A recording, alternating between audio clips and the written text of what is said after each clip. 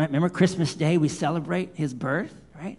He lived a perfect life, and then he gets sacrificed. He gets nailed to a cross, and he dies. That's good. We celebrate that Good Friday. What happened Easter morning with Jesus? Do you remember? He rose from the dead. And that all becomes a gift to us. And so we can say real loudly now this time, I have been baptized. I have been baptized. Good job. You were louder than them. Awesome. In the name of God the Son. And basically what he's done, he's opened the door of heaven for us. But there's one more. It's awesome because we're also baptized in the name of the Holy Spirit. And we heard a lot about the Holy Spirit today as we were saying the creeds and we sang the last hymn we just sang. And what the Holy Spirit does is the Holy Spirit, and this is really, really important, he enables you and me, all of them, everybody, wherever it is, to be able to believe in Jesus Christ. Because without him, we are just simply poor, miserable sinners who want to do nothing with Jesus. But the Holy Spirit moves us so that we can say, I believe in Jesus. And all of our sins get forgiven. So we can say again really loudly, I have been baptized, in the name of the Holy Spirit. I'd like to say a prayer. I want you all to remember that. If you're not baptized, you need to come and talk with me so we can talk about baptism together. Right? Let's pray. Dear Heavenly Father, thank you for the gift of your Son and the power of the Holy Spirit so that we can believe and be saved. Thank you for the gift of baptism. In the name of the Father, and of the Son, and of the Holy Spirit. Amen. Thank you, guys. We sing our song of the day.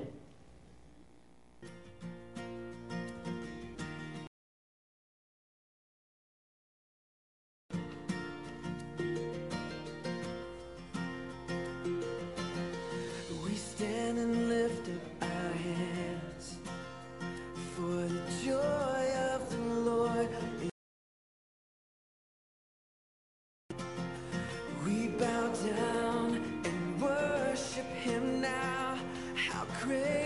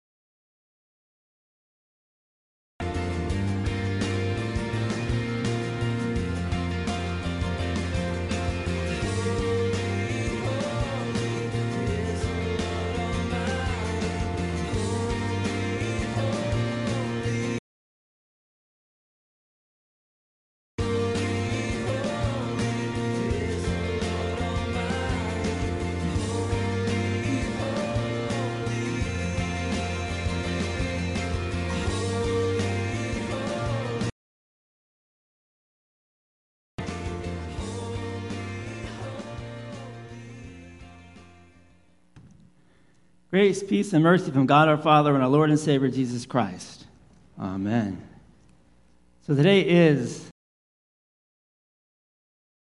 and our text for this morning is the book of Matthew, the Gospel of Matthew, 28th chapter, verses 16 to 20, better known as the Great Commission. And the words of the Great Commission are not found in the Bible itself. The Bible contained these words as a heading, because the words the Great Commission is not part of Scripture. There is certainly nothing wrong with this heading. It's described in this text by the inspiration of the Holy Spirit. And as strange as it may sound, however, if we focus too narrowly or exclusively on this commission itself as great, as it is, of the fact that behind the commission is even greater commission, the combined, cooperative, if you will, and perfectly coordinated mission of the three persons of the triune God. Spirit. The church's mission is rooted in God's mission as Father, Son, and Holy Spirit.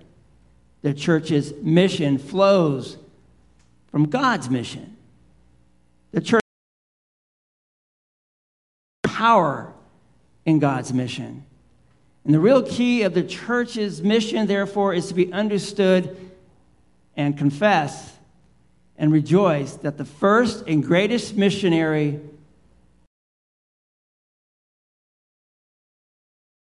God the Holy Spirit. A number of years ago, the Lutheran Church Missouri Synod's Commission on Theology prepared a document called a Theological Statement of Mission, which seeks to help people of and the basis for the church's mission. Our sermon this morning is built around 4 key points in that document. The first point, mission begins in the heart of the world. It is the Lord's gracious initiative and ongoing activity to save a world that is incapable of saving itself. The heart of all eternity. We see it in today's Old Testament reading, the story of creation of the world involving 3 members of the Holy Trinity. The very next chapter, chapter 3, which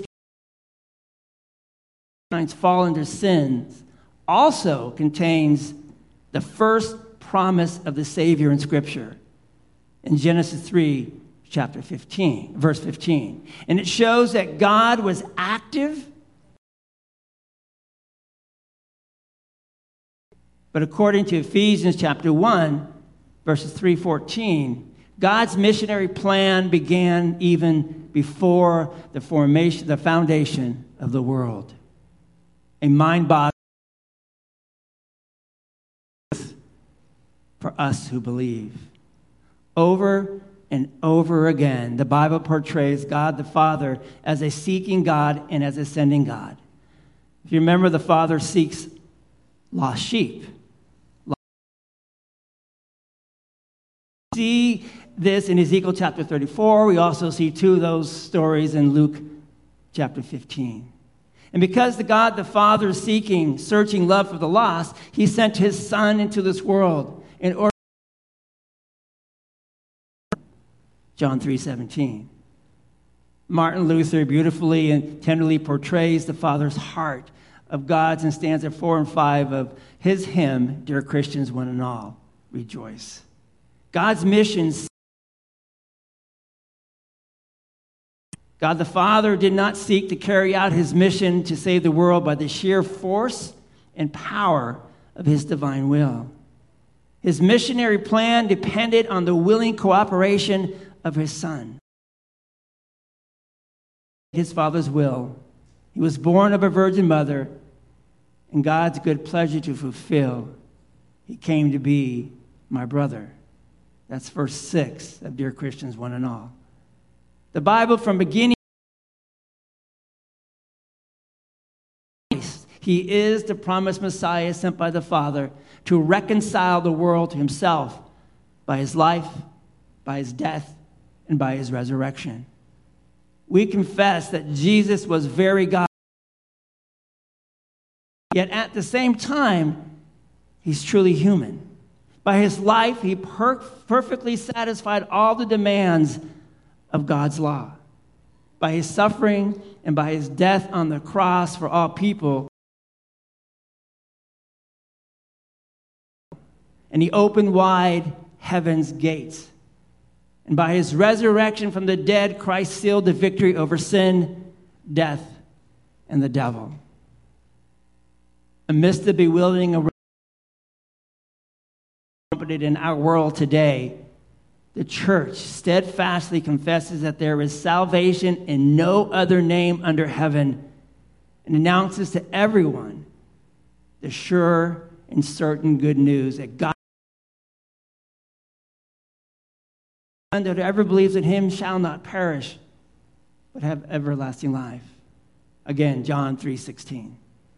God's mission is empowered by God the Holy Spirit.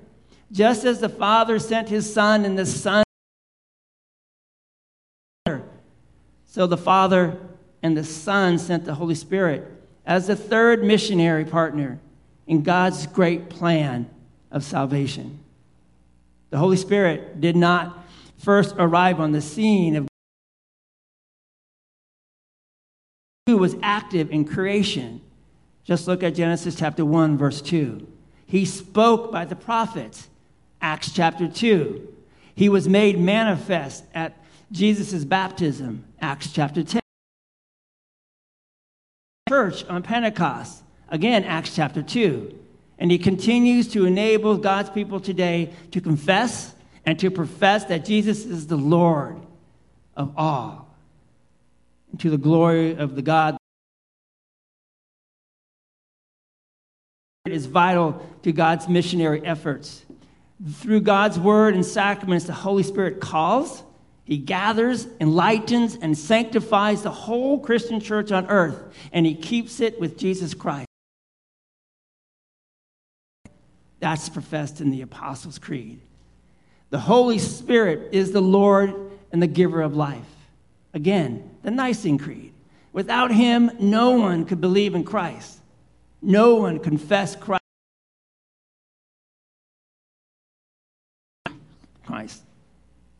And because of the Spirit's work and presence in our lives and the church, you and I need to not to be overwhelmed, not to be discouraged by the size of our enemy or the weakness of those who serve. The Spirit is with each and every one of us. He dwells in us to empower us for our work. Acts chapter 1, verse 8, and John 14:16. God's mission, finally, is also your mission and mine. Only when we recognize the triune God as the first and properly the church's role in God's mission and participate in that mission properly, joyfully, and confidently. We share in God's mission according to the various callings, that is the various jobs, mission, etc., in which he has placed in each and every one of us. For each of these, he equips us with the appropriate and the needed gifts. In 1 Peter chapter 4. Peter says in 1 Peter 2 also, the Lord has called the church into existence, and he carries out his mission in and through the church despite its many imperfections, continually claiming for ourselves the same gospel that we proclaim to others. But you are a chosen race, a royal priesthood, a holy nation, God's own people, that you may be declared the wonderful out of darkness into his marvelous light. The website top10s.net contains a fascinating article, I think, originally written in top 10 unfinished works of art. The article tells a story behind some epic unfinished projects of art in architecture, such as the following. Bruce Lee's last movie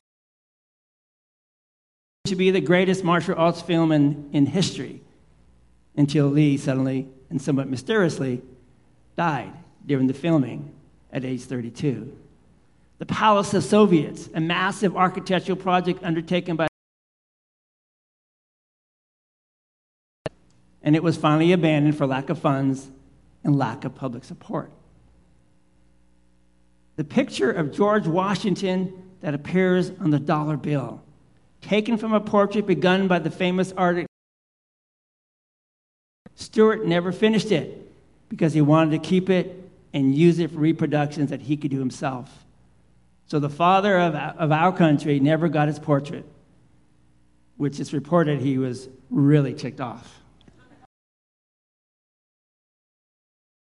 The last and unfinished novel of Charles Dickens. Samuel Taylor's Coleridge's greatest unfinished poem, Kubla Khan. And the classic yet unfinished Requiem of Wolfgang Mozart. But from a scriptural point of view, of course, the greatest unfinished project in history is the one described by Jesus in today's text in Matthew 28, 16-20. Project is ultimately in the hands of the triune God, and that Jesus, the author and the finisher of our faith, and the one who declared, "It is finished."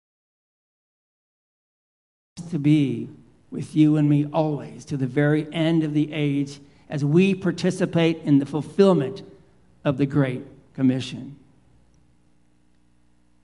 Some of you got this book a couple years ago called Telling. You might tell your story, which is God's story and what he has done for you. If you don't have it, there's several on the back table. Just grab one on your way out today.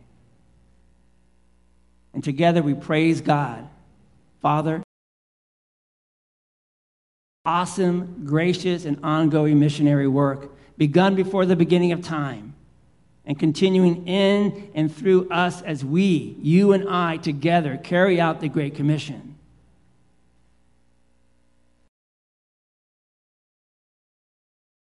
As you seek to share the good news of the Father's love in Jesus Christ with others by the power of the Holy Spirit.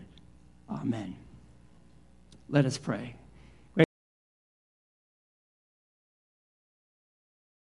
For the gift of the Holy Spirit who convicts us so that we can believe in the work of your Son and believe in you, our triune God, Father, Son, and Holy Spirit. Amen.